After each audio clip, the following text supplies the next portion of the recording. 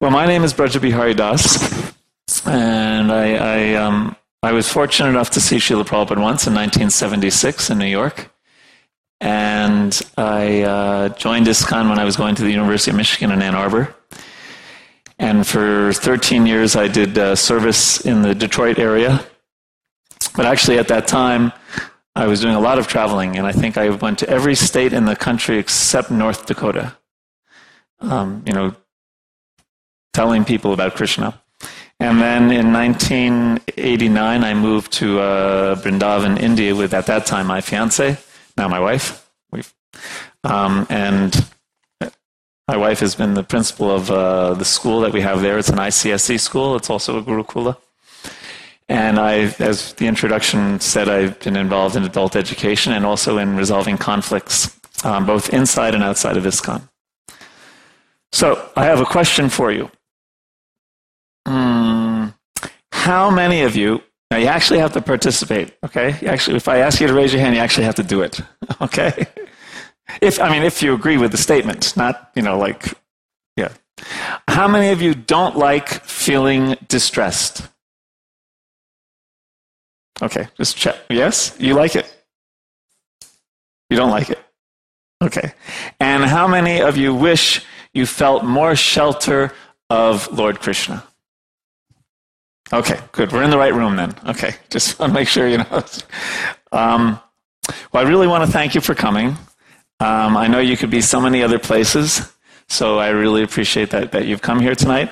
And there's a saying that 80% of learning something is just showing up. So we are all 80% there. So I do ask one thing of you this evening, and that is to not believe what I say. Okay? In other words, don't just, blindly think, okay, well, he lived in Vrindavan for 20 years, he must be right, kind of thing. No. Compare it to your experience, compare it to your understanding of Krishna and your experiences in life, and see if it works for you. I can only say that these are... because I made a mistake, I haven't introduced the topic yet. The topic is dealing with difficulties that naturally arise in the course of life and how to deal with them. There has to be difficulties. Krishna, it's just like, when you, the other day, because I was away for a couple of years and my driver's license expired, so I had to, after 33 years of driving, I had to take the driving test again. It was a road test and the computerized, short answer, multiple choice test. So I did pass. And at the end, they stamp this piece of paper. One person puts their signature, and then they mail you the actual license in the mail. So they stamped it, okay, approved driver. So Krishna stamps this world. And he mentions, I believe it's the 8th chapter of the Gita, he says, Dukalayam asashvatam. Right? So because most of us who have been speaking tonight, we're familiar with Hindi, and we're familiar with a little Sanskrit, and we're from India. So we know that the end of this word alaya, right? Like if you go to a Bhojan alaya, where are you going? Restaurant, right? Because it's the alaya, it's the place that you get bhog, you get food, right? And if you go to one of these Ayurvedic doctors who takes your pulse and etc., and he's often sometimes called Aushodalaya, right? And my pronunciation's terrible, but it's the alaya that you get medicine. So Krishna calls this place Dukalaya. What does that mean? Yeah, it's a place that you get misery. Yeah. So, he certifies it. So there's no doubt that, life has its ups and downs. Everyone experiences it. So we're going to talk a little bit about how to deal with the down part. And especially looking at it through the lens, of Krishna's teachings. And also through the lens of our own experiences. Okay? I guess, for the last at least 20 years, I've been a little bit in the helping profession. So I've talked to so many people, mainly devotees, and talked about, their difficulties that they've gone through and how they've dealt with them. So this seminar is based to a large extent on those experiences that I've had talking with others and seeing how they've dealt, and also my own experiences. So the first question, and probably now, Rupa Prabhu, if I walk around, is this going to, I shouldn't even worry about it? Okay, good, because I like to walk around, even though it's actually, I'm getting older and it's hard to see the notes actually, but that's all right. Maybe I should, who was the one who said my son should carry a light and walk around with me? Yeah, it's life. But I'd say perhaps the essential question of this entire, what's left, an hour and a half, that we're going to talk about is when we get down to the essence, when we really dig deep into the soul, what or who do we take shelter of? Right? There's some difficulty. Sometimes they're small. A few times in life they're big. And where do we seek our solace? Where do we find shelter? Where is our ultimate resting place? Now, people, people naturally do find it in different places. What are some places? No, we're not talking about Krishna now. Besides Krishna, what are some things that we take shelter of, especially when the going gets tough? Yes, intoxication. Very good, right? It could be drinking. It could be drugs. Very good. What else? Family, friends. Yes, right? Yeah, we seek advice or we just seek someone to talk to. Good. What else? Senior devotees, yes, in a devotional setting, yes.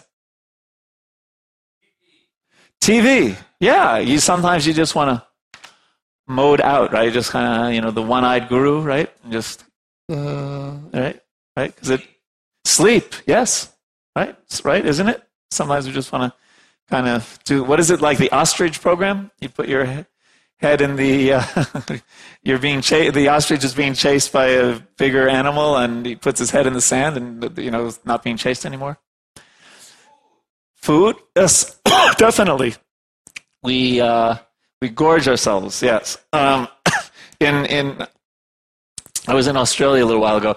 In Australia, they often call it woofing.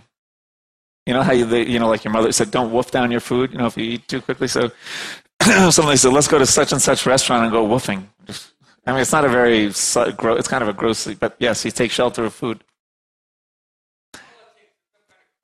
Okay.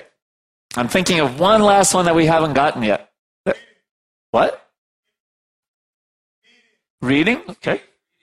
Yes. The one last thing I was thinking of is money. I know people who the first thing they go online and they check their accounts. And they think, okay, well, I still have such and such amount in my bank. It's not so bad. So, these things are there. And some of the ones that people mentioned, we could say are kind of positive things, right? Taking shelter of friends, family, senior devotees. So they're not all, there was what we heard just now was a spectrum, right? From, things that are really detrimental to us in every sense of the word to things that, aren't, are more in the realm of acceptability.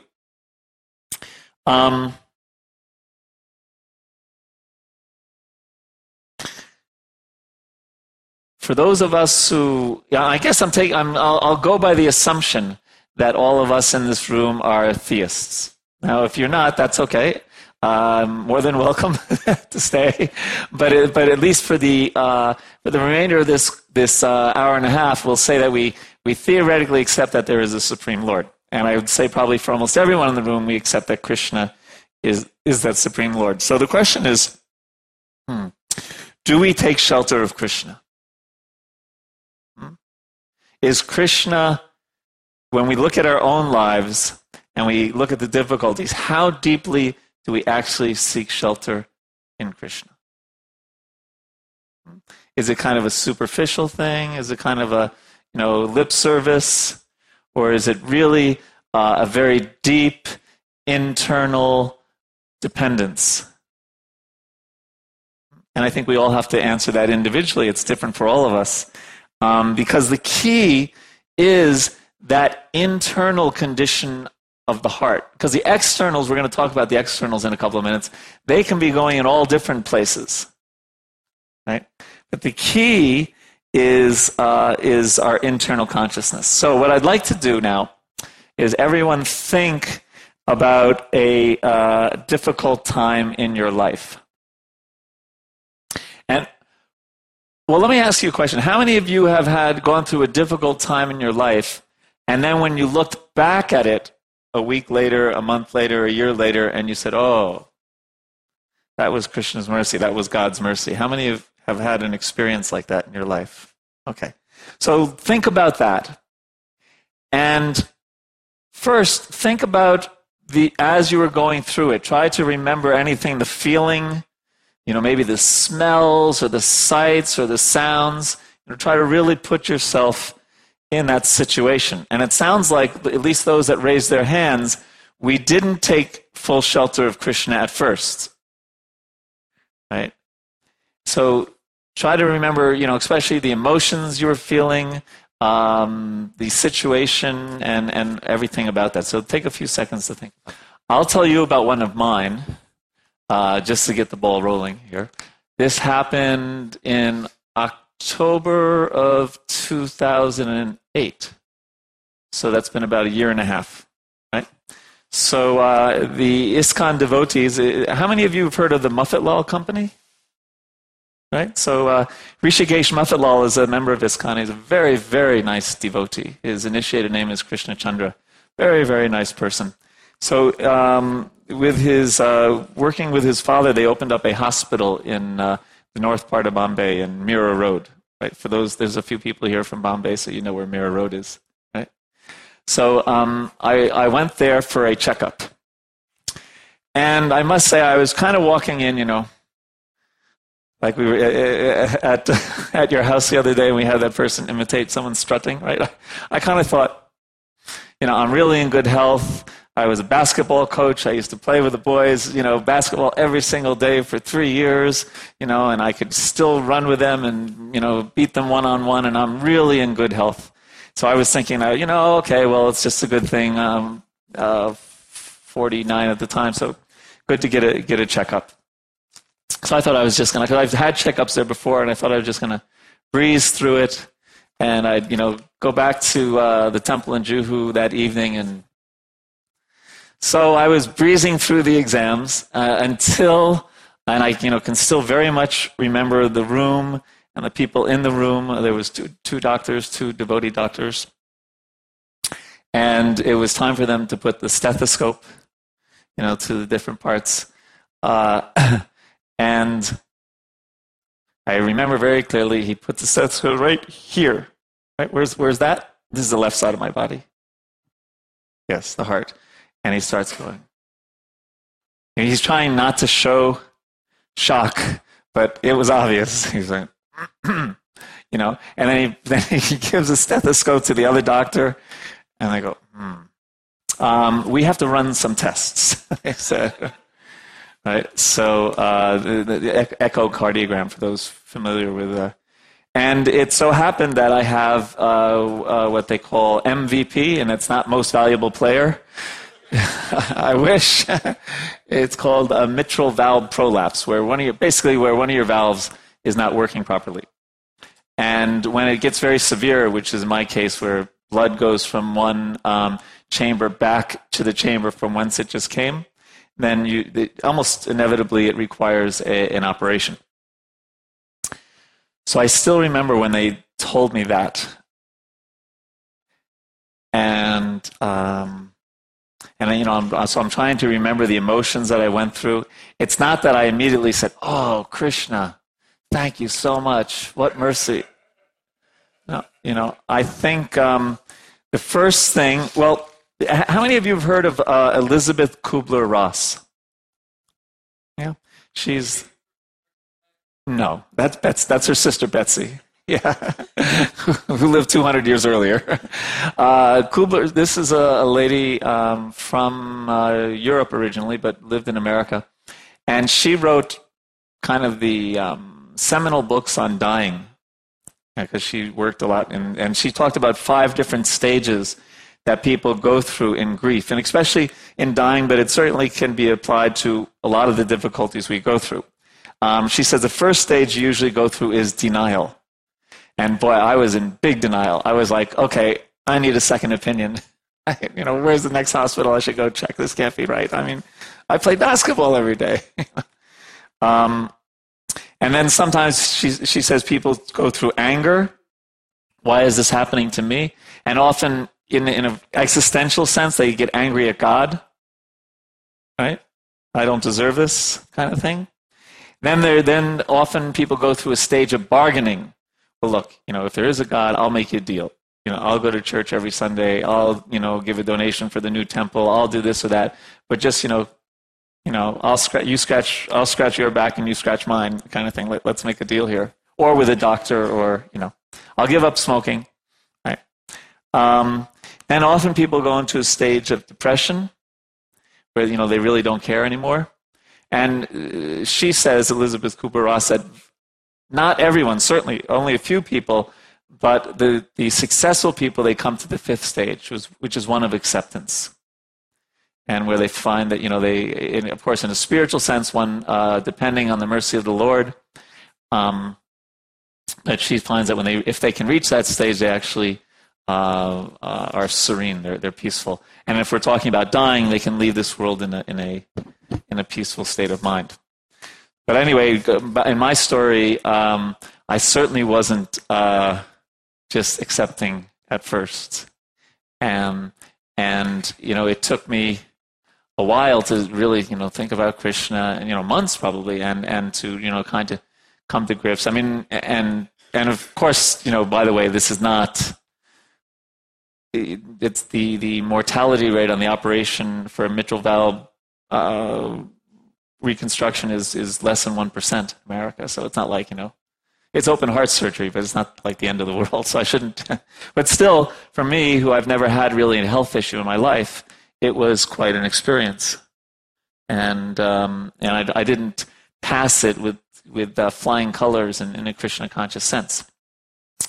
So what I'd like to do now, and I know it's not something we usually do in a temple room setting, it's more, usually I have a classroom and all that. But I'd like to everyone to get into groups of 2, or if that doesn't work, then groups of 3. And if you just tell the other person, some details about the situation that you were in that was very difficult in your life. Okay, so can you do that now? Just find someone, and if you make groups, go ahead. Okay, Hare Krishna. I hope everyone is sufficiently depressed about all the terrible things that has happened in all of our lives. Anyone like to share what you shared with your group and what your initial reactions were? Yes, Prabhu. Why don't we wait for the microphone? Right here, this gentleman in this sport jacket.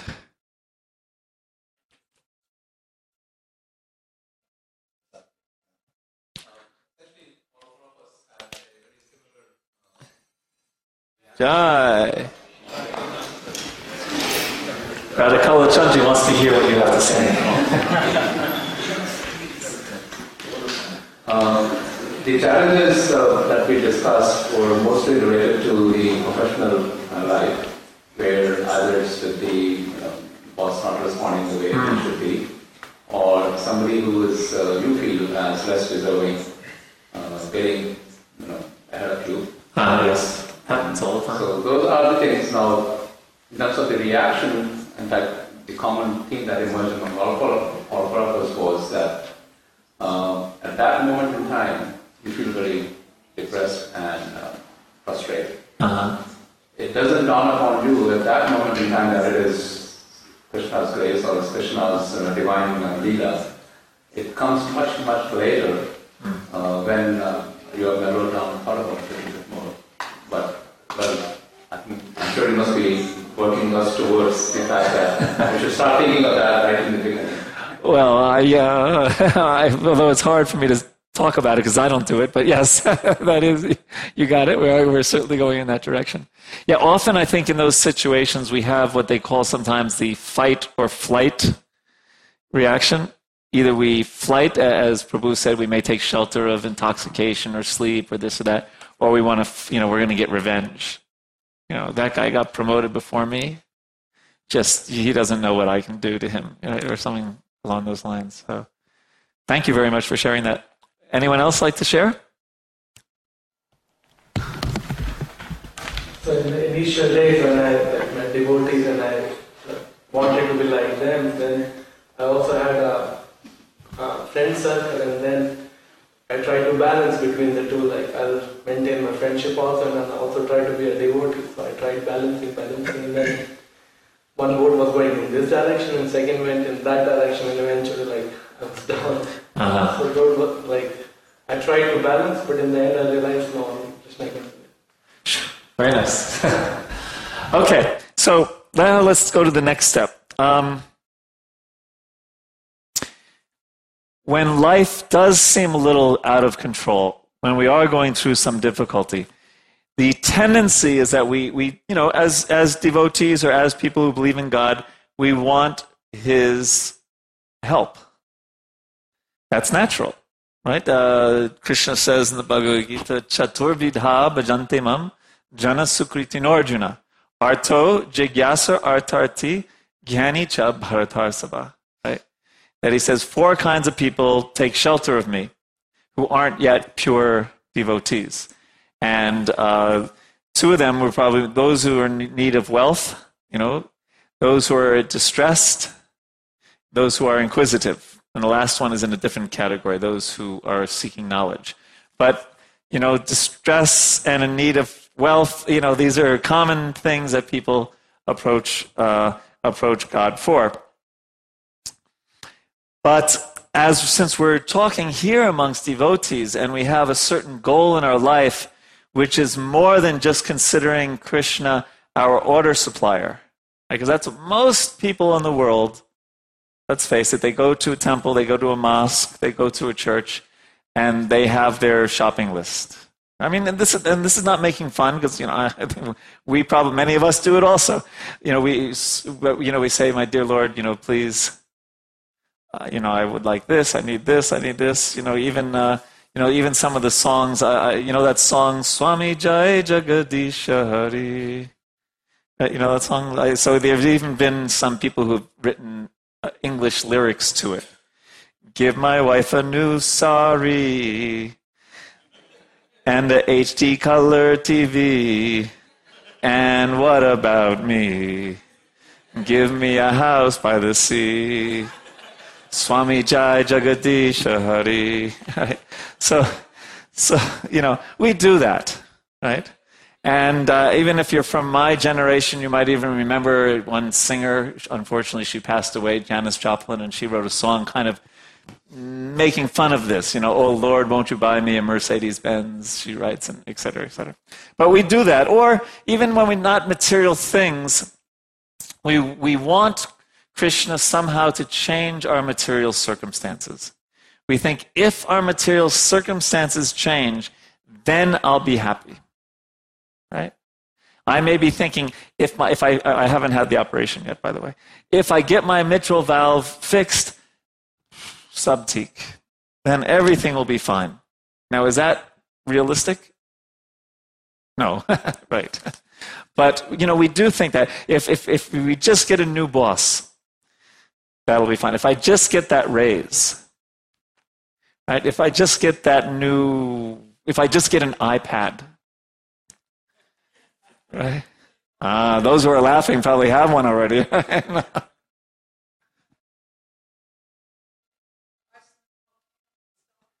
Right. Yeah, then because I'm sure people who own airlines are thinking like that. God, if the ash would just stop creating such havoc, then everything will be fine. So, yes. Well, they won one last night, so count your blessings.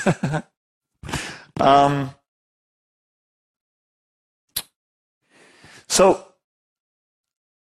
one suggestion is that we develop a mood of prayer to the Lord, but we try to relinquish our illusory, you have to listen to these words a little carefully, relinquish our illusory control over the circumstances and leave those circumstances in the hands of the Lord. And give up the illusion that just by changing the material circumstances, I'll be happy. Because often what Krishna is doing to us, because we're trying to be his devotee, he wants something from us other than those prayers to change the material circumstances. He's trying to extract some purification, some softening of the heart, some increase of our devotion. And then the result of that, if we can come to that understanding, is internal peace, internal happiness, no matter what the situation is. Right? As we were talking about last night, we all have our karma, and we all have, who knows what's going to happen to us next kind of thing. And we don't have complete control over that. We may have some, but we don't have complete control over everything that happens in our lives. But as we were saying last night, by our reaction to what happens, we can be peaceful even in, how many times in the Bhagavad Gita the word Shanti is mentioned 9 times. What does the word Shanti mean? Where was Krishna speaking this? He's talking about peace on the battlefield, right? 7 times he mentions the word ahimsa. What does the word ahimsa mean? On the battlefield. What's Krishna?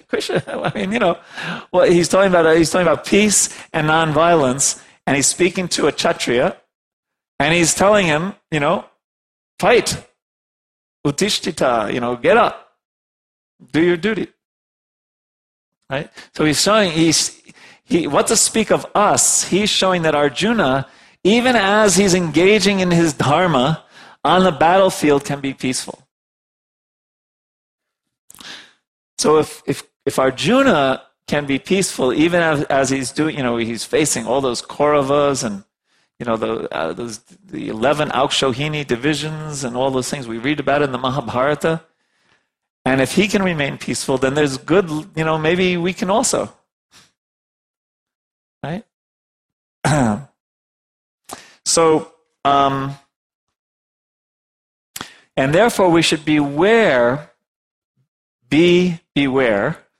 of the, how to word this, of discontentment in our heart.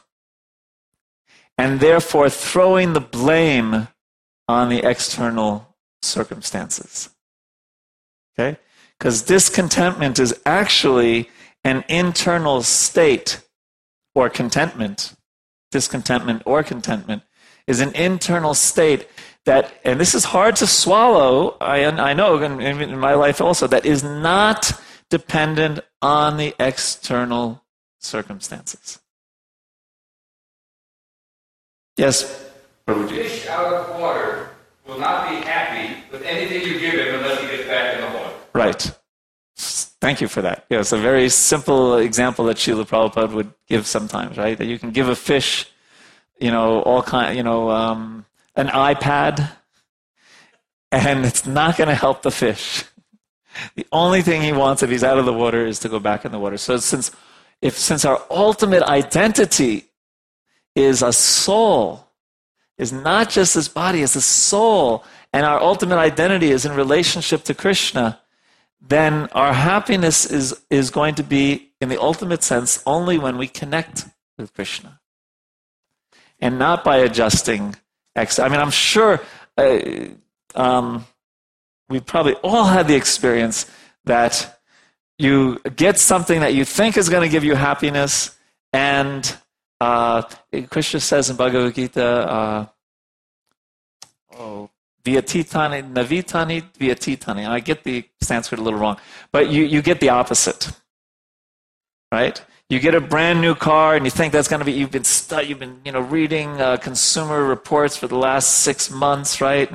And checking out, and you went to the dealership and you got a really good deal, and then somebody keys your car or something like that, right? Do they do that in Texas? Yeah, okay. I'm from New York. They do that in New York.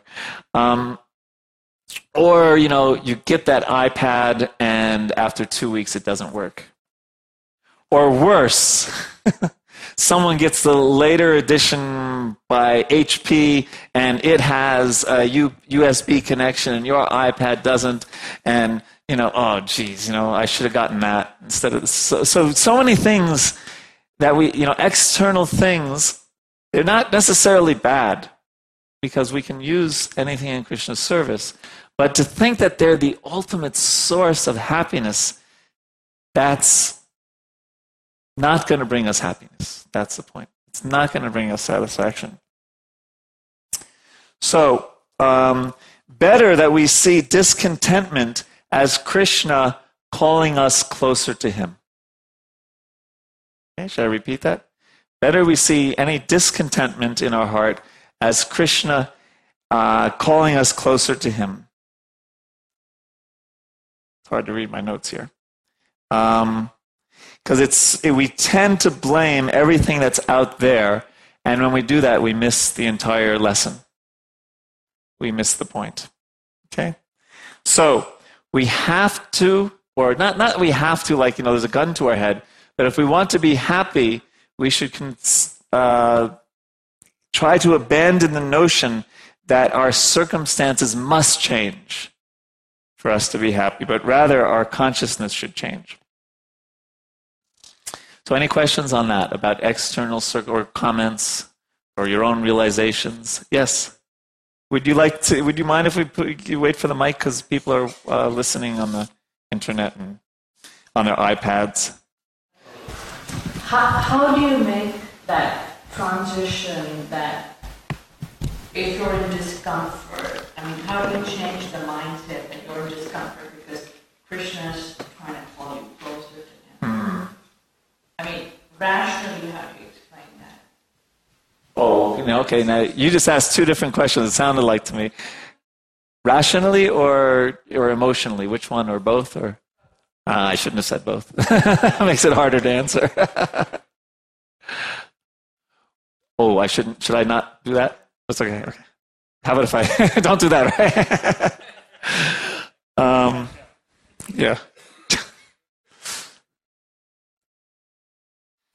Well, I would hope that what I just spent the last 10 minutes or so on had some rationality to it.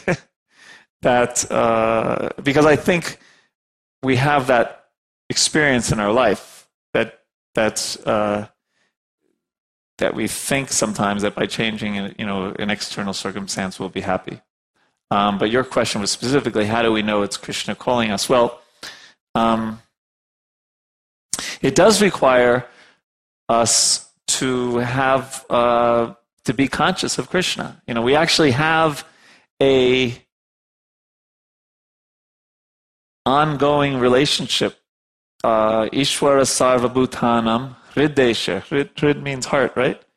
Hridesha Arjuna Tishtati. That Krishna says in the Gita that He's always in our heart, 24/7. There's no time when He's not with us. That he takes a break to watch the Spurs play the Mavericks or something like that. He's always there, just waiting for us to turn to Him. So, in the rational sense, by studying the Bhagavad Gita and hearing through sadhu sangha and things like that, we come by hearing. what kind of, it says that whatever goes in here, comes out here and is registered here. Right? So, hearing is an important matter in becoming more conscious of something. Let's see, what else? Yeah, go ahead, please. What I'm trying to, for example, my personal first reaction is always one of anger or why me, instead of, oh, Krishna's calling me closer to him. Right. So, how do you make that transition? And just give me a second to think about that, because that's the essence of such a wonderful question. Because I think we probably all have that experience.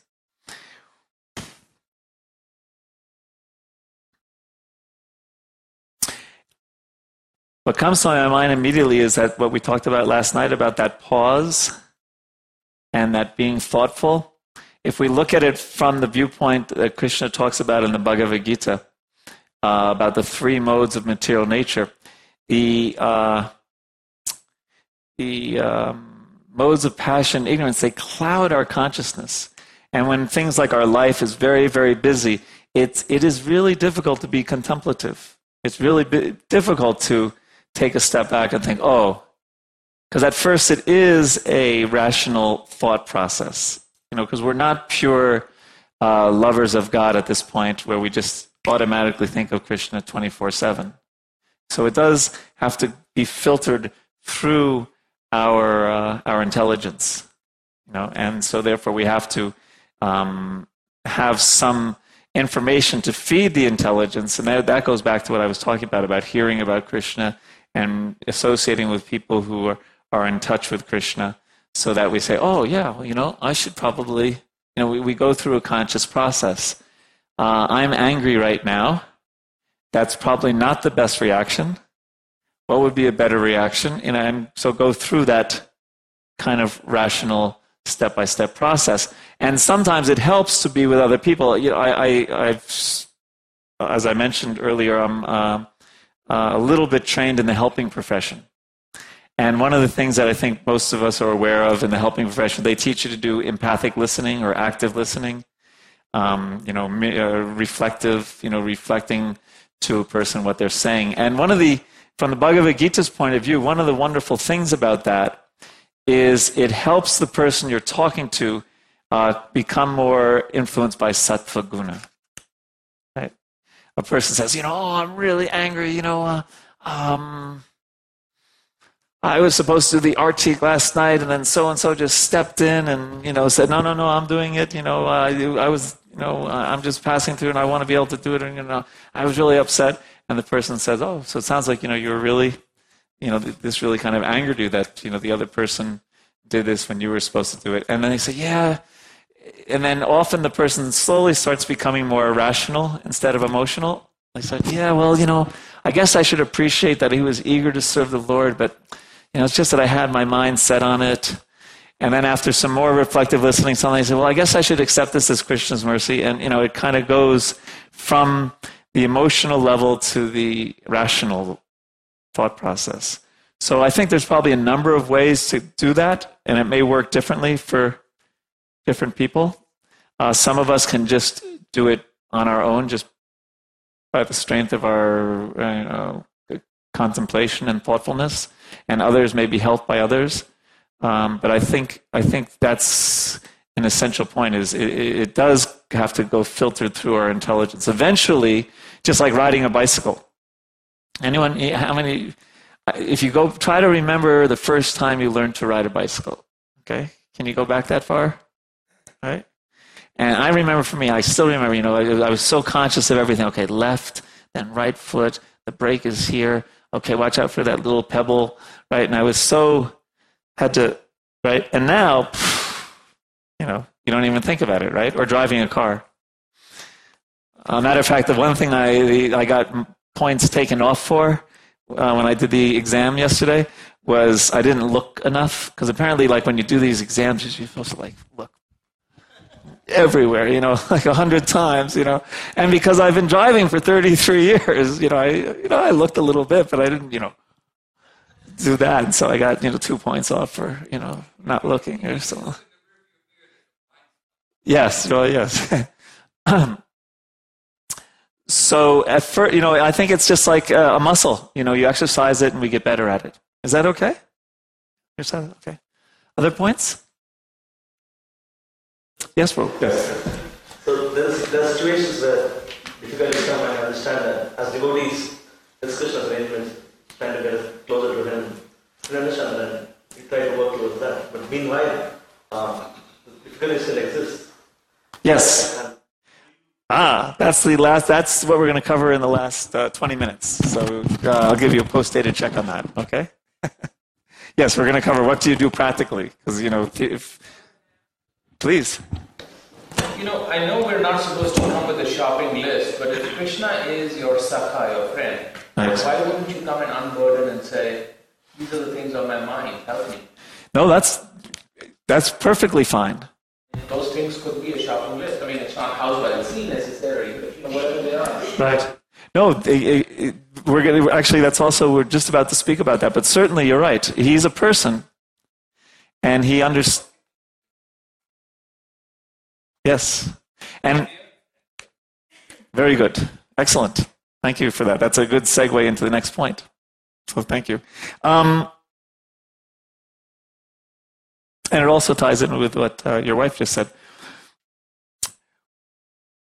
There's a process we call sadhana bhakti, right? It's the practices of Krishna consciousness. And one of them we were just talking about is hearing, another one is praying. And one of the keys in praying, and this ties in exactly with what you're just saying, is to focus more on Krishna than the problem. Now that's not so easy, right? Remember what the Shastra says. I think in one of our other seminars, I can't remember which one, or one of the Sunday class, but especially we can think of 2 qualities of Krishna. That Krishna is all-powerful. One time somebody tried to, trick Srila Prabhupada. And Srila Prabhupada was very sharp, had such a sharp intelligence, so witty. So someone said to him, can Krishna create something so heavy that he can't lift it? He's trying to checkmate Prabhupada. And Prabhupada said, yes. He said, and then Balaram will lift it. Krishna's brother, Balaram. And the person like, oh, okay. Right. Well, I totally off the subject. So what someone once asked him is how many of you, any of you been to New Vrindavan? Yes. It's got its ups and downs, literally. So someone said, Swamiji, is the earth flat? Prabhupada said, everywhere I walk, except New Vrindavan. Right? Or another one, just one last one, just see. Somebody said, so the guru is supposed to know everything? And Prabhupada says very sternly, yes. So then the person said, how many windows in the Empire State Building? At that time, that was the biggest building in the world. And Prabhupada's answer was, how much water is there in a mirage? And then the person just kind of, okay. It was quite a good answer. So, Krishna is all-powerful and he's all-loving. And especially he's inclined to his devotees. You see, he's Tri Banga, and he's actually leaning towards Srimati Radharani, his greatest devotee. So Krishna, Prabhupada even once said, he went like this, and he said, Krishna is so inclined to his devotee, and he's leaning over to Srimati Radharani. So what a combination. If somebody is all-powerful, but not all-loving, big problem, right? We wouldn't want to hang out with that kind of person because, if they were bipolar or, it could be some serious repercussions. And similarly, if somebody is all loving but not all powerful, well, a nice person to be with, but they can't really do much for us. Right? So we think of these 2 qualities as we're meditating upon Krishna. Then we can turn to the problem that we may be experiencing. The situation that we're in. Turn to our friend, as you're saying. Right? Go ahead. Okay, right. Yes, very good. Then we turn to Krishna and say, my Lord, I'm going through this situation. And then we declare our full surrender to Krishna and dependence upon him. So although there may be some fear in our heart, right? And we may still feel not that full connection, may even feel at times cut off from Krishna's mercy. This is what we're suggesting here is a proactive, willful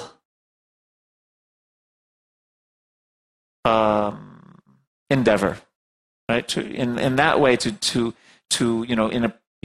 understand what I'm saying? To almost not force ourselves. That's not the word I want to say, but to get the spiritual shakti, the strength to go beyond the sometimes nagging doubts, and to really say, my dear Lord, from this day forward, I'm yours. And to trust in his caring and unfailing affection that Krishna has for his servants. Okay? An example is Arjuna in the 15th chapter of the first canto. Of the Srimad Bhagavatam, the Brahmastra, I think I may have mentioned this in another class, was being sent by, who sent the Brahmastra to kill Arjuna? Ashwatthama. And it's quite an amazing thing, because this Brahmastra, this very lethal weapon, is coming his way. And Arjuna first offers 6 or 7 prayers to the Lord. I would have just said, Krishna, help me, do something. But before he did that, he actually offered 6 or 7 prayers to the Lord. Beautiful prayers. They're in the Bhagavatam. And then he turned, and then he said, "My Krishna, by the way, could you help me out here?" So, and Krishna says that in Bhagavad Gita, "Tasmat sarveshu kaleshu mam anusmara yudyacha." He says, "Mam" means what? Me, or yes, and anusmara, remembering, and yudya means to fight, right? Because that was Arjuna's job, right? So for you, it may be mam anusmara IT, right? or whatever our individual, dharma is. But he says first, he says anusmara, then he tells him to do his duty. That's significant. So here's something, we're starting to go towards the practical with 45 minutes left, that we think of Krishna first. We remember his strength and his loving kindness. Then we go about and deal with these situations in life, instead of the other way around. Okay?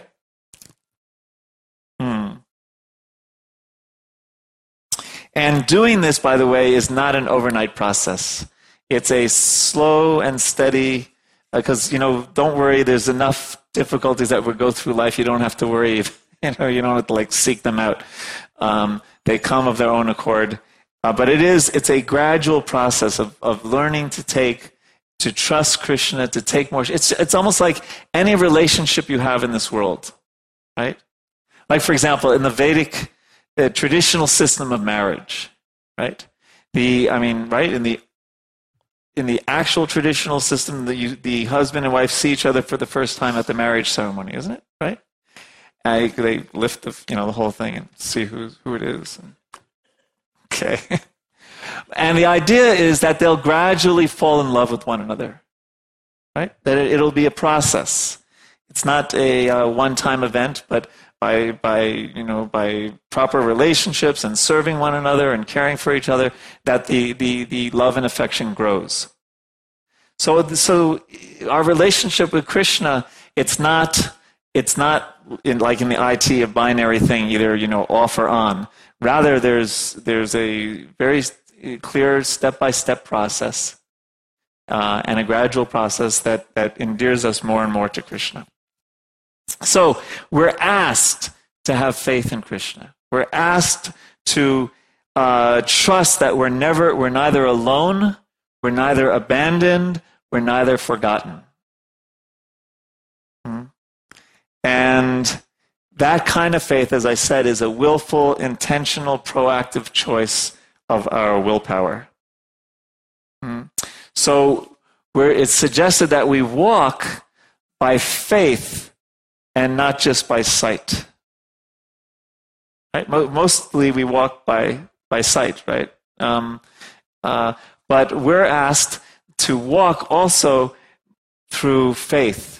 Because often, as we just remember that first question, one of the first questions I asked was, how many of you have had an experience that when you were going through it, it seemed very difficult, and why is this happening to me? And then with 20/20 hindsight, you looked back and you said, oh, that was Krishna's mercy, that was God's mercy. So often things are happening to us that are beyond our purview. And we're asked to have faith that Krishna knows, and he has all power, and he loves us. And I'm sure if we went around the room, we could all have our stories. I guess I'll just tell my story about that and see, and you can all relate to it. But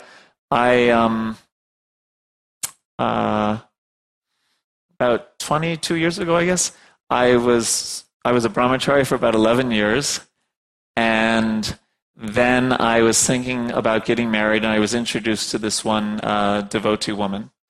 And we were, just the very beginning stage of getting engaged. And she got cold feet, and she said, sorry, Charlie.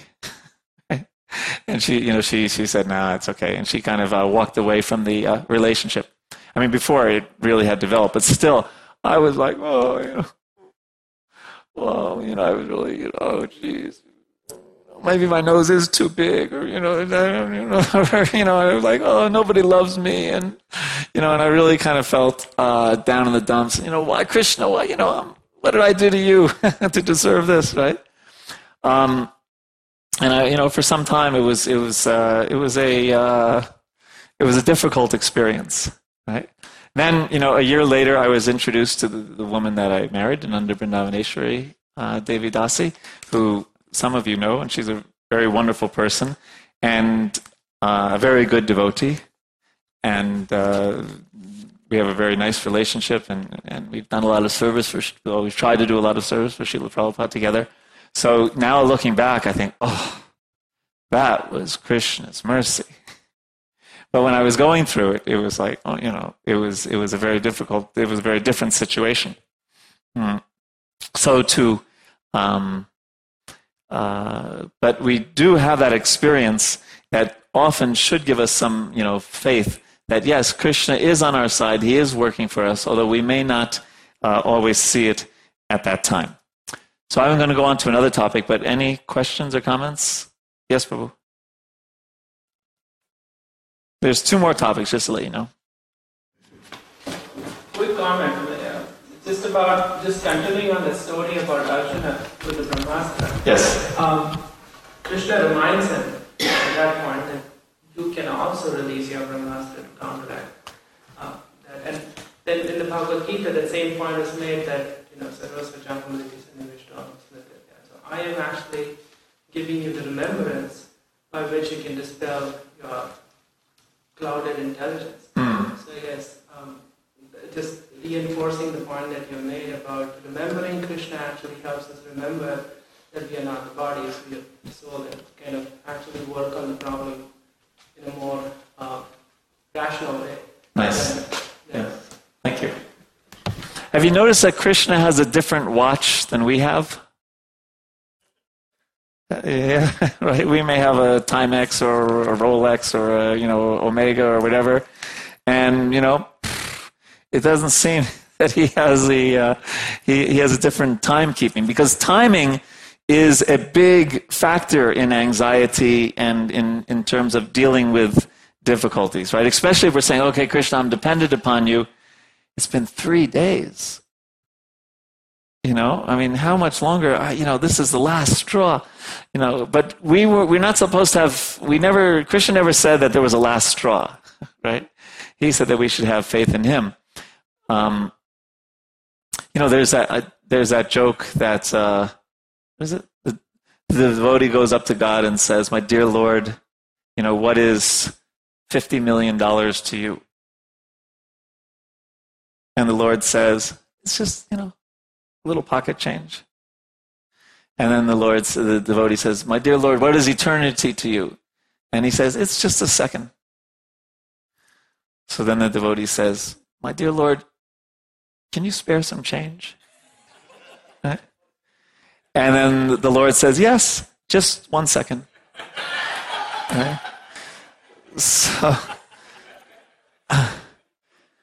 So Krishna's watch is sometimes different than ours, and it is sometimes we're trying to get a sign from the Lord or some direction, and it's hard sometimes to remain patient,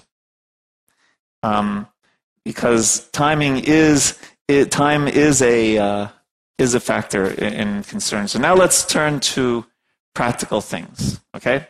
So, what do we practically do in difficult times? We've already talked about that. First, we try to commit our will to Krishna and desire to surrender to His merciful grace, His desire. I will suggest 5 things that we can consider before we take some action, because we do have to deal with the practical situation, right? We do have to deal with the fact that we didn't get the raise that we deserved, or that we have to deal with a health issue, or that we have to improve a relationship, or whatever difficulties that we're going through. First thing I'd suggest is we consider our motives. Okay? What is behind my desire to act in a certain way? What motivates me to act instead of to wait? What's compelling me to act? What pushes me to change the circumstances from what they currently are? Is Krishna's purpose behind the desire to act? What is that purpose? Am I willing to be Krishna's with no strings attached? Okay, so we look at our motives. Why do I want to act? Number 2, we talked about the word contentment, right, or inner satisfaction. So is my attempt to draw strength and stability from Krishna, or is my attempt to seek contentment in material, external circumstances? A question that we may ask ourselves. Will I accept as Krishna's mercy what happens as a result of the action? Or is my well-being wrapped up in the outcome of my circumstances? Am I willing to do what I think is correct regardless of the outcome? Or if the result is a disaster, will I blame Krishna? So these are some more contemplative questions that we can ask ourselves before we act. Will we accept things as Krishna's mercy? Right? You ever have the experience, you're going through some difficulty, it's that initial part where you're still kind of very upset, and then another devotee comes along and says, "Prabhu, it's Krishna's mercy." And you feel like saying, "I'll give you some of Krishna's mercy," right?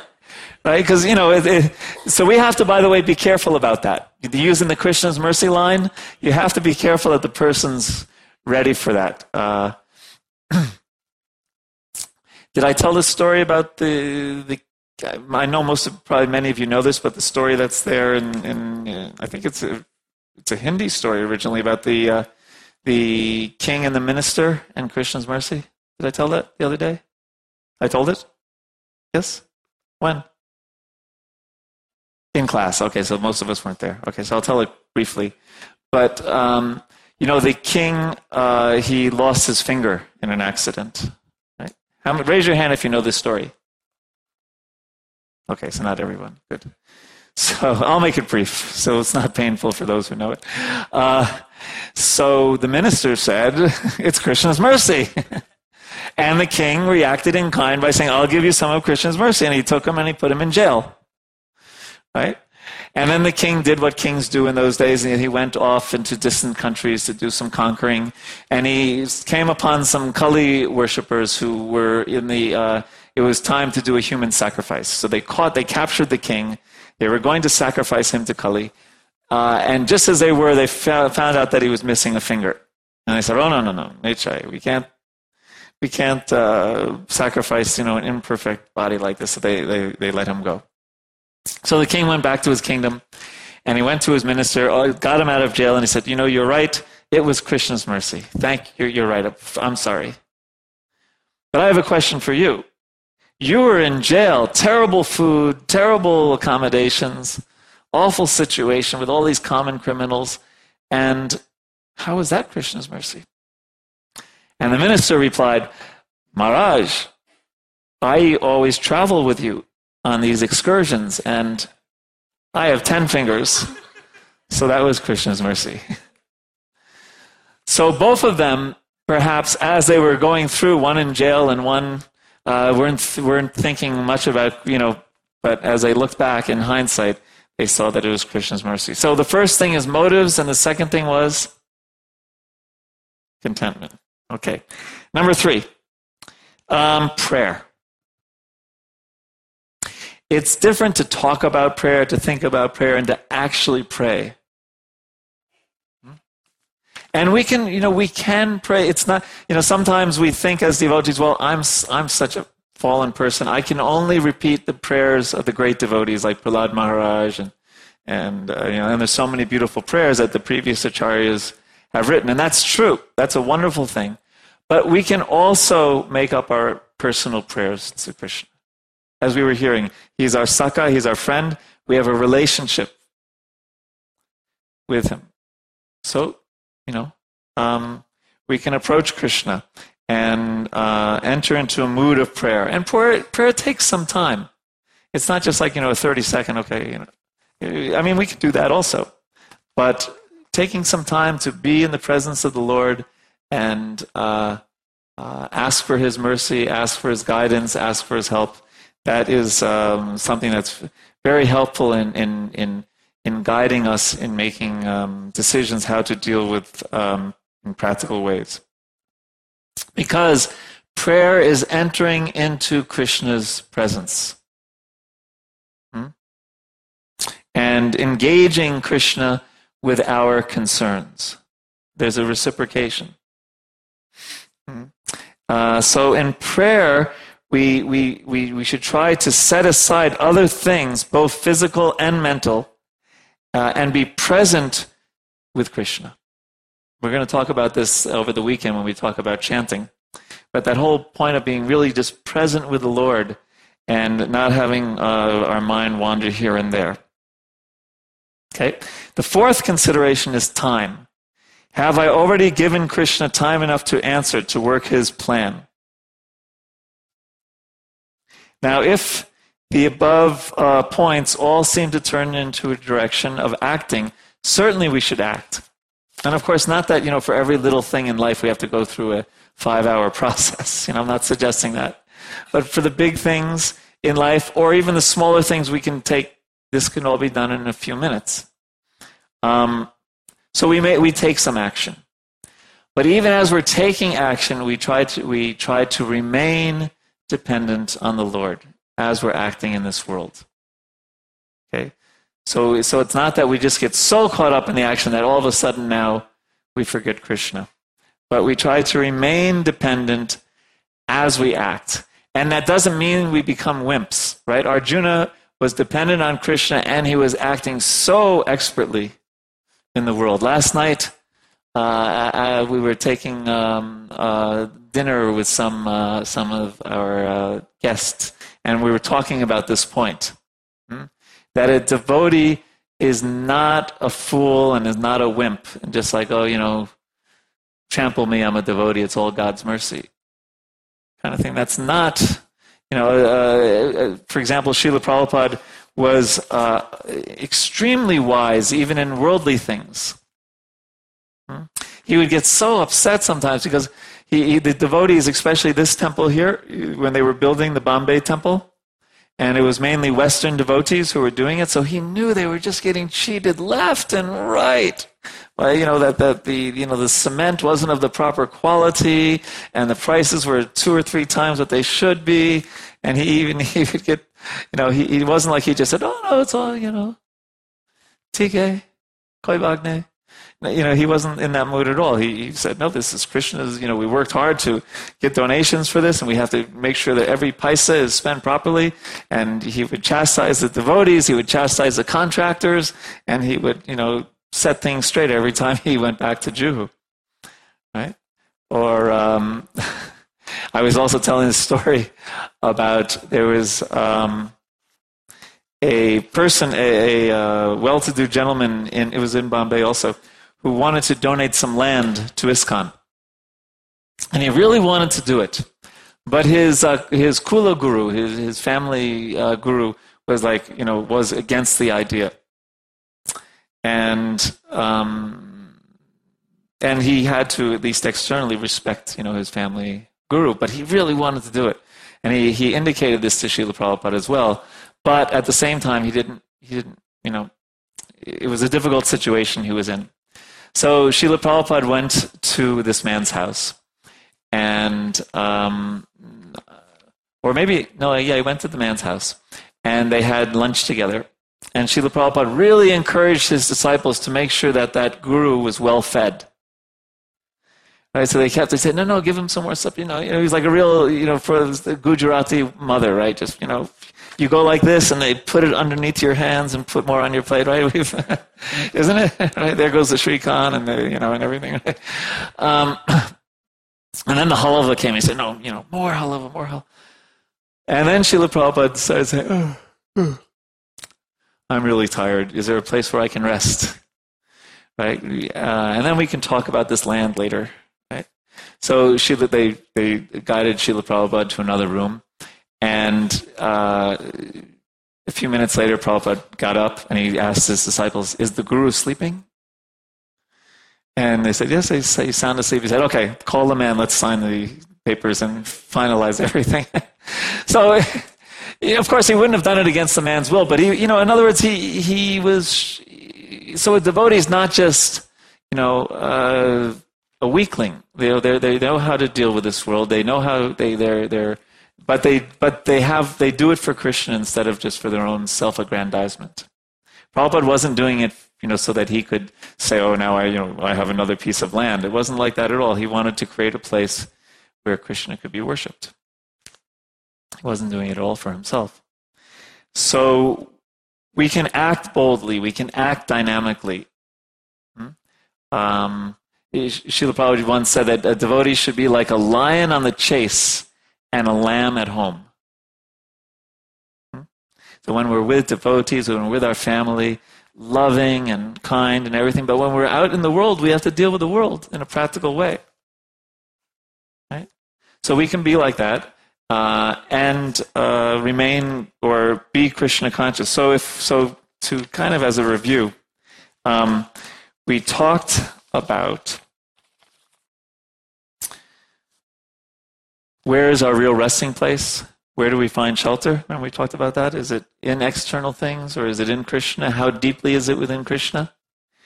And how much do we think that our happiness is based on adjusting the material circumstances? Or how much of it do we understand really it's an internal thing? How strong is our faith? How much do we walk through faith and trust Krishna's guidance? What about timing? We talked a little bit about timing and Krishna having a different watch than we have.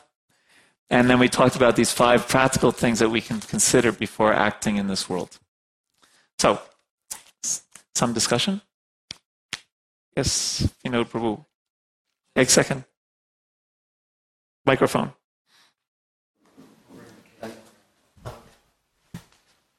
Like what you just said, finding guidance from Krishna, how would I identify those signs? How would anyone make sure this is a sign from Krishna? That this That's not, it's true, it's not so easy. Sometimes it comes through Krishna's devotees, right? Sometimes it comes through other people. Srila Prabhupada,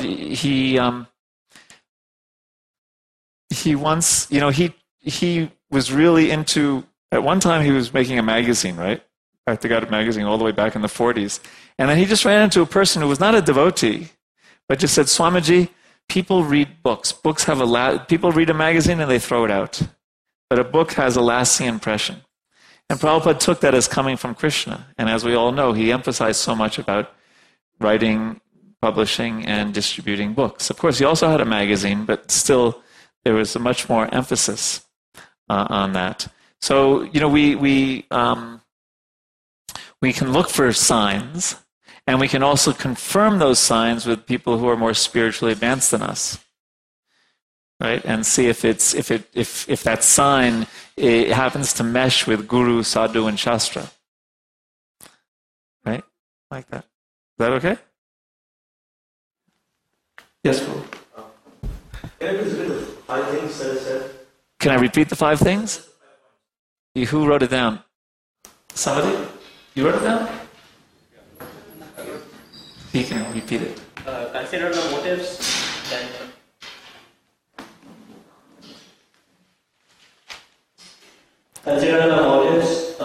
contentment, prayer, time, and action. Thank you. Does that answer your question? What else? Yes, Prabhu. And then you're next.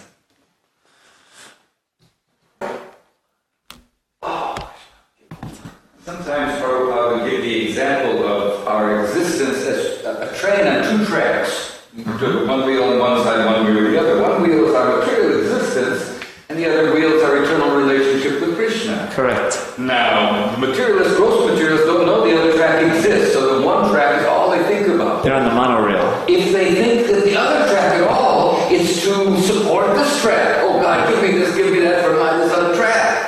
But the devotee has a nice balance between working on his eternal relationship with Krishna, knowing that's where his happiness is coming from, and tolerating the other one doing his duty, but not looking in that track for the happiness that life is really all about. It comes from this other track over Very here. good. Both tracks are called Swadharma. And then we have what Srila Prabhupada would translate as a conditional Swadharma and our constitutional Swadharma. So our constitution is that we're the soul, we're not our body, we're eternally related to Krishna. And our condition is, we're a man, we're a woman, we're IT professional, we're a scholar, we're this, we're that. And they should, the idea is that hope that they complement, as you're saying, they complement each other. Right?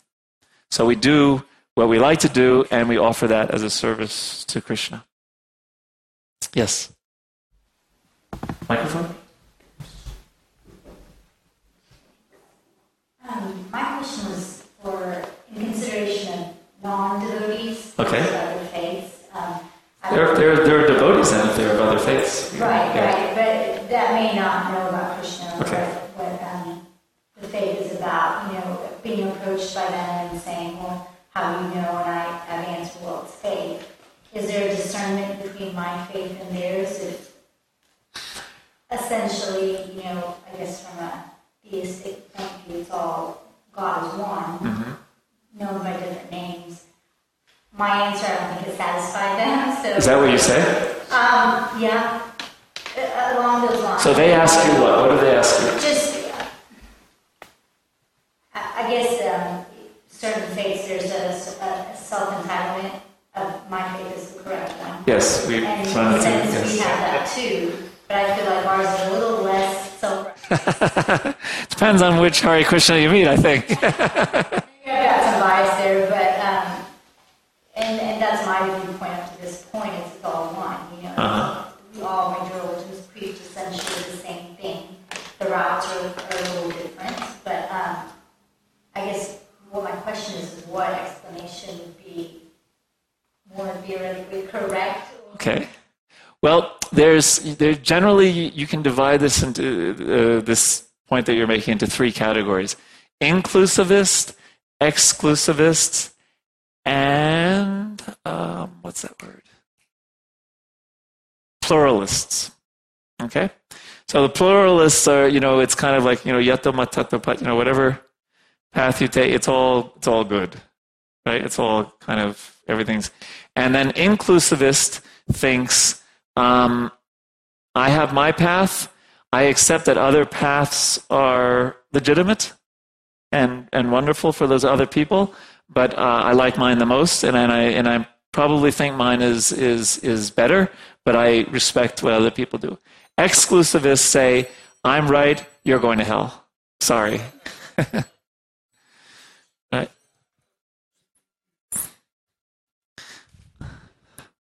And, we used to run into exclusivists. Sometimes I would, sometimes I would be on a campus and talking about Krishna, and someone would say, and I knew they were really in the exclusivist mode, right? You can tell, sometimes, and they say, have you heard of Jesus? And I said, who? Because I didn't know what, I just found like if any other answer would have just gotten into this whole thing. I said, no, I've been a Hare Krishna my whole life. I've never heard of Jesus, and then they kind of walk away in disgust. Which is basically what I wanted, because I knew they were in that, if you don't accept, you're going to hell forever kind of thing. Which, it really doesn't make a lot of logical sense. All those people, anyone who doesn't run into a Christian missionary is going to hell forever. I mean, that's kind of, and God's supposed to be all merciful. But anyway, we won't get into that. I think you could probably run into devotees who fit into all three categories, but I think most devotees fit into the second one. And I think that's where I fit in personally. And Srila Prabhupada many times would be very much in the inclusivist mode.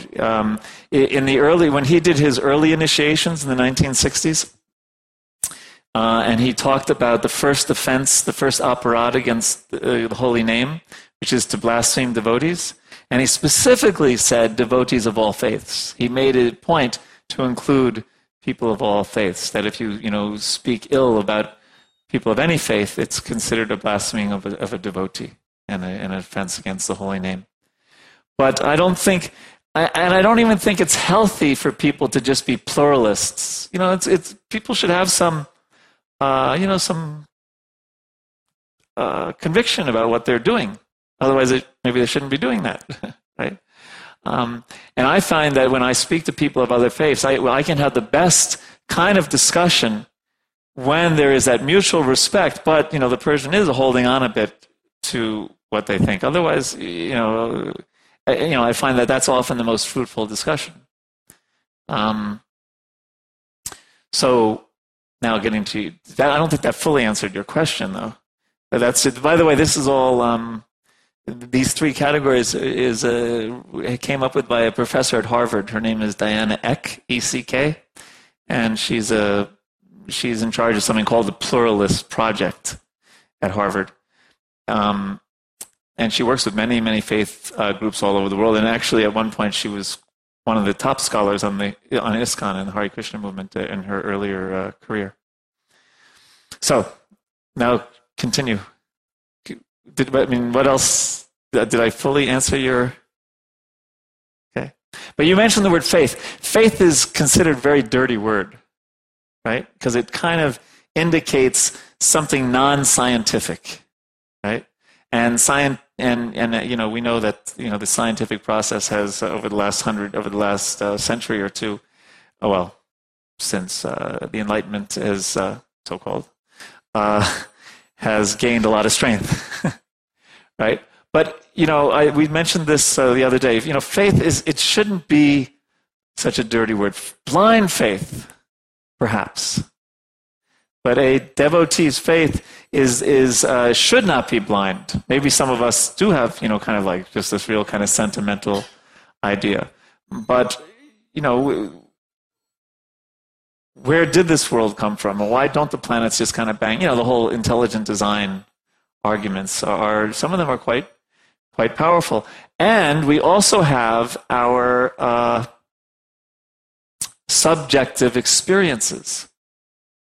And we see that those who take more seriously to the process of Krishna consciousness have deeper and stronger subjective experiences of Krishna. Subjective meaning I have the experience, you don't necessarily have the same experience as me. You're not within my psyche, and you're not me, so it's different.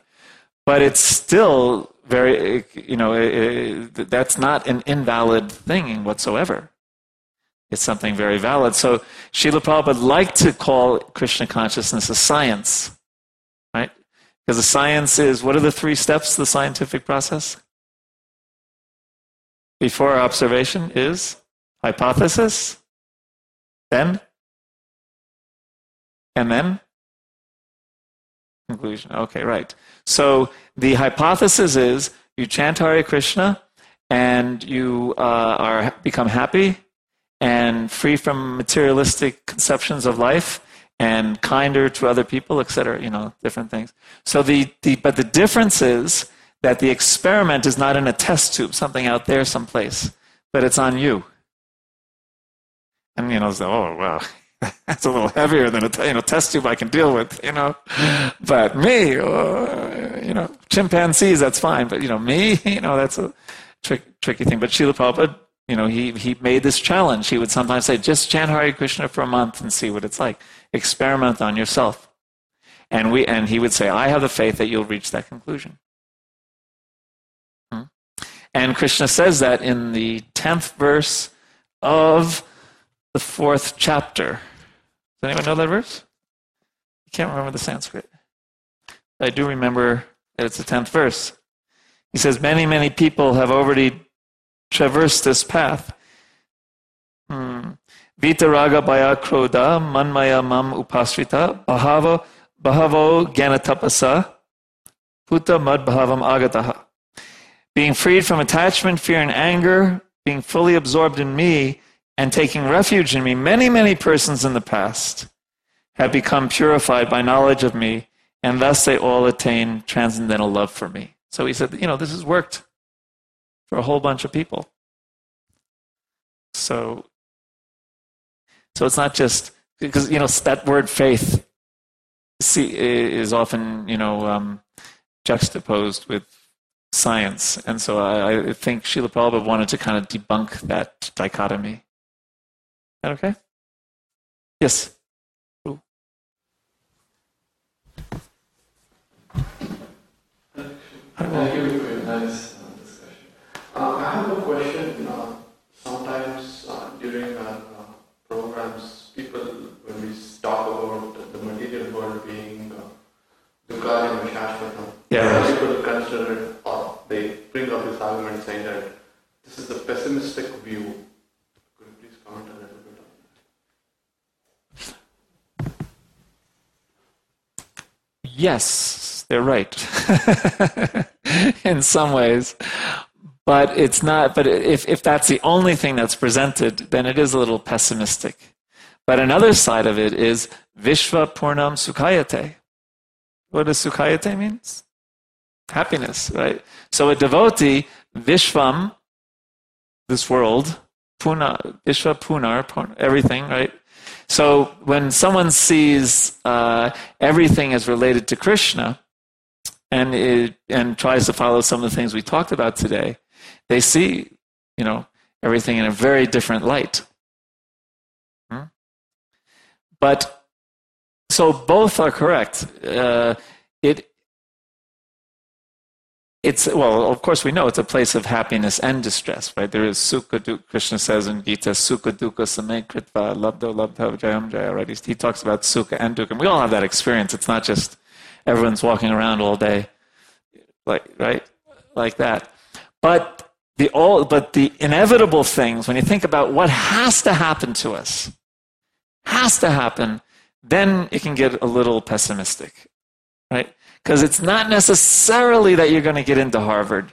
It's not necessarily that you're going to get, this great new job. It's not necessarily that you're going to marry Aishwarya Roy or, whatever. She's already married now, but, whatever. But it is necessary that we're going to get old. It has to happen inevitably that we get sick. And ultimately it all ends, this body at least. So you could say that's pessimistic, or you could say that is scientific, or you could say that that's reality. Right? So Krishna does suggest that we keep those big picture things in our mind. He says, Janma mrityu jara vyadhi dukkha doshanu darshanam. Darshanam means darshan. You keep in your mind that there is birth, death, disease, and old age. And it doesn't mean we have to walk around bummed out all day and think, oh, geez, what a hellish world this is. Oh, this really stinks. I hate this place.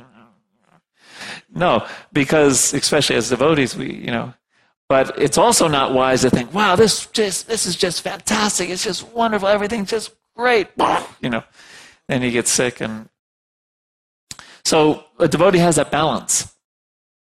That we understand the inevitability that we just heard about, and that should make us more serious. But a devotee is happy because it's not based on, as we were saying, externals. They feel that satisfaction in their heart when they're trying to please the Lord, when they're trying to jiva doya, be compassionate to other people, and when they're performing Vaishnava seva, trying to serve those that are dear to the Lord. And then one feels this incredible satisfaction. Even when they're going through those difficulties.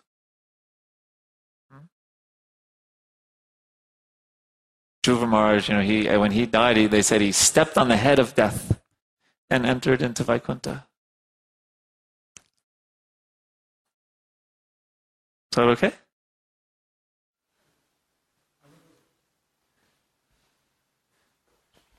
Cool.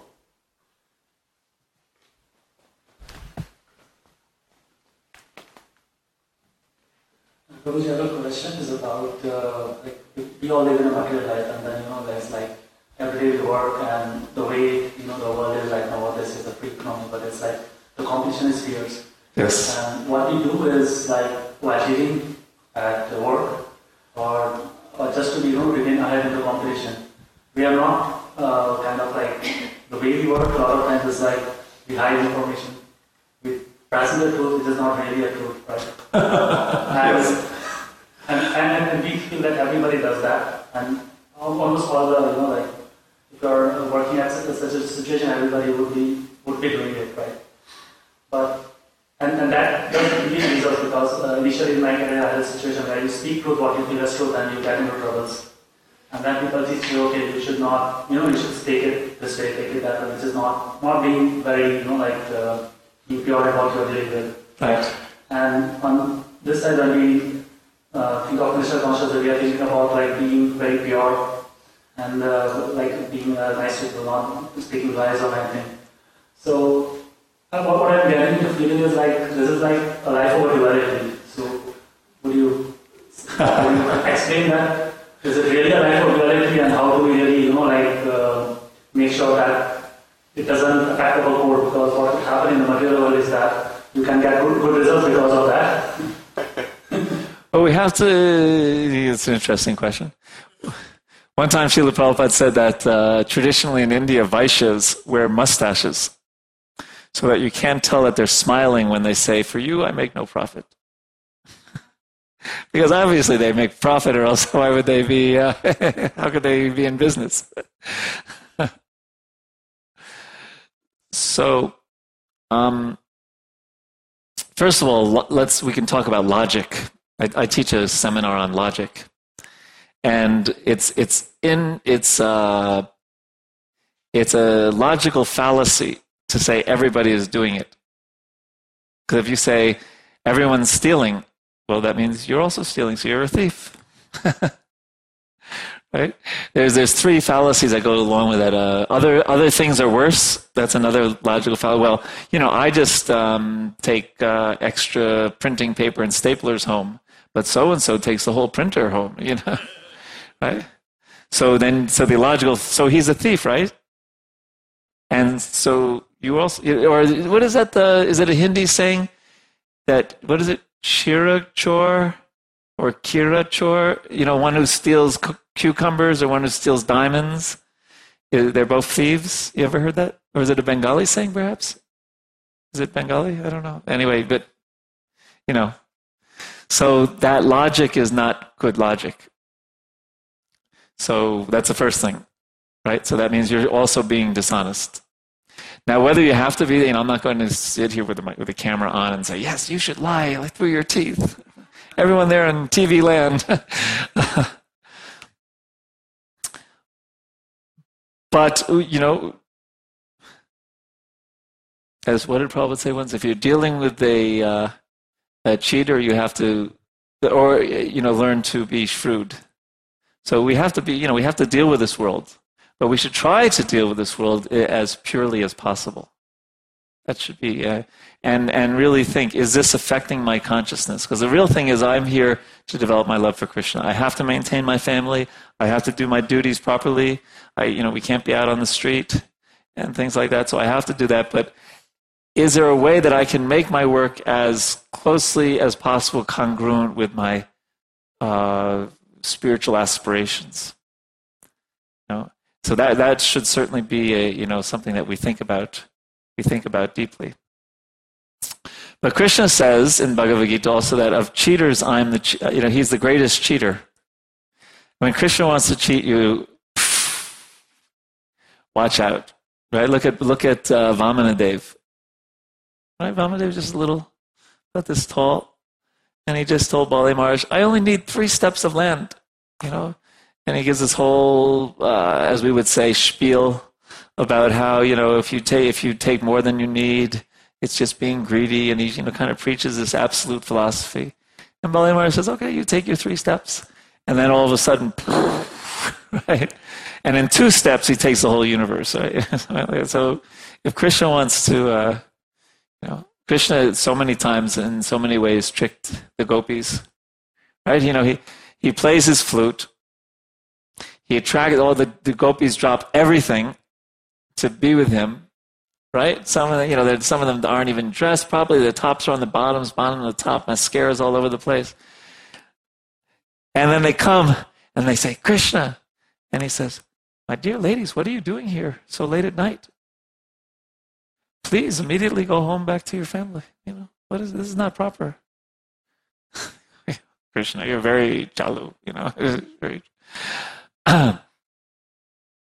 So I don't know if that, because it's always a very, we can only talk about principles. One principle is it's certainly best to try to be in an environment where our work environment is as, we can practice our ethics as close as possible to our spiritual quest. Yet we also have to, think of things in a practical sense. Like that. Is that okay? Okay. So don't blame me if, Now, for those of you who might consider, if you're not totally bored tonight, tomorrow is going to be a very different topic. It will be very, very practical. It's not that it won't be about Krishna. It will be about Krishna. But, I teach university courses on conflict resolution. So we're going to take one semester, put it into 2 hours, and talk about, we will talk about it in relationship to Krishna consciousness, but talk about how to deal practically with conflicts and disagreements that come up. It's Kali Yuga. Prayena payasa sabya kalovashman nigejana manda sumanda matayo manda bhagya upadrita. That Kali Yuga is an ocean of problems, and it's called, Kali is often translated as quarrel. So as people say, what kind of work do you do? I say I'm in a growth industry. That you're never going to be out of a job in Kali Yuga working in conflict. But there are ways to transform disagreements and deal with them in such a way that actually relationships improve and things get better. And so we're going to talk about how to take a step back and look at conflict in the right way and deal with it in a practical manner. So that'll be from 7 o'clock tomorrow until 9 o'clock. And I do like to start and end on time, so it's 8:59. So we'll end there. And I thank you so much for coming this evening. And pleasant journey home. And please accept my obeisances. Hare Krishna. Srila Prabhupada ki jai.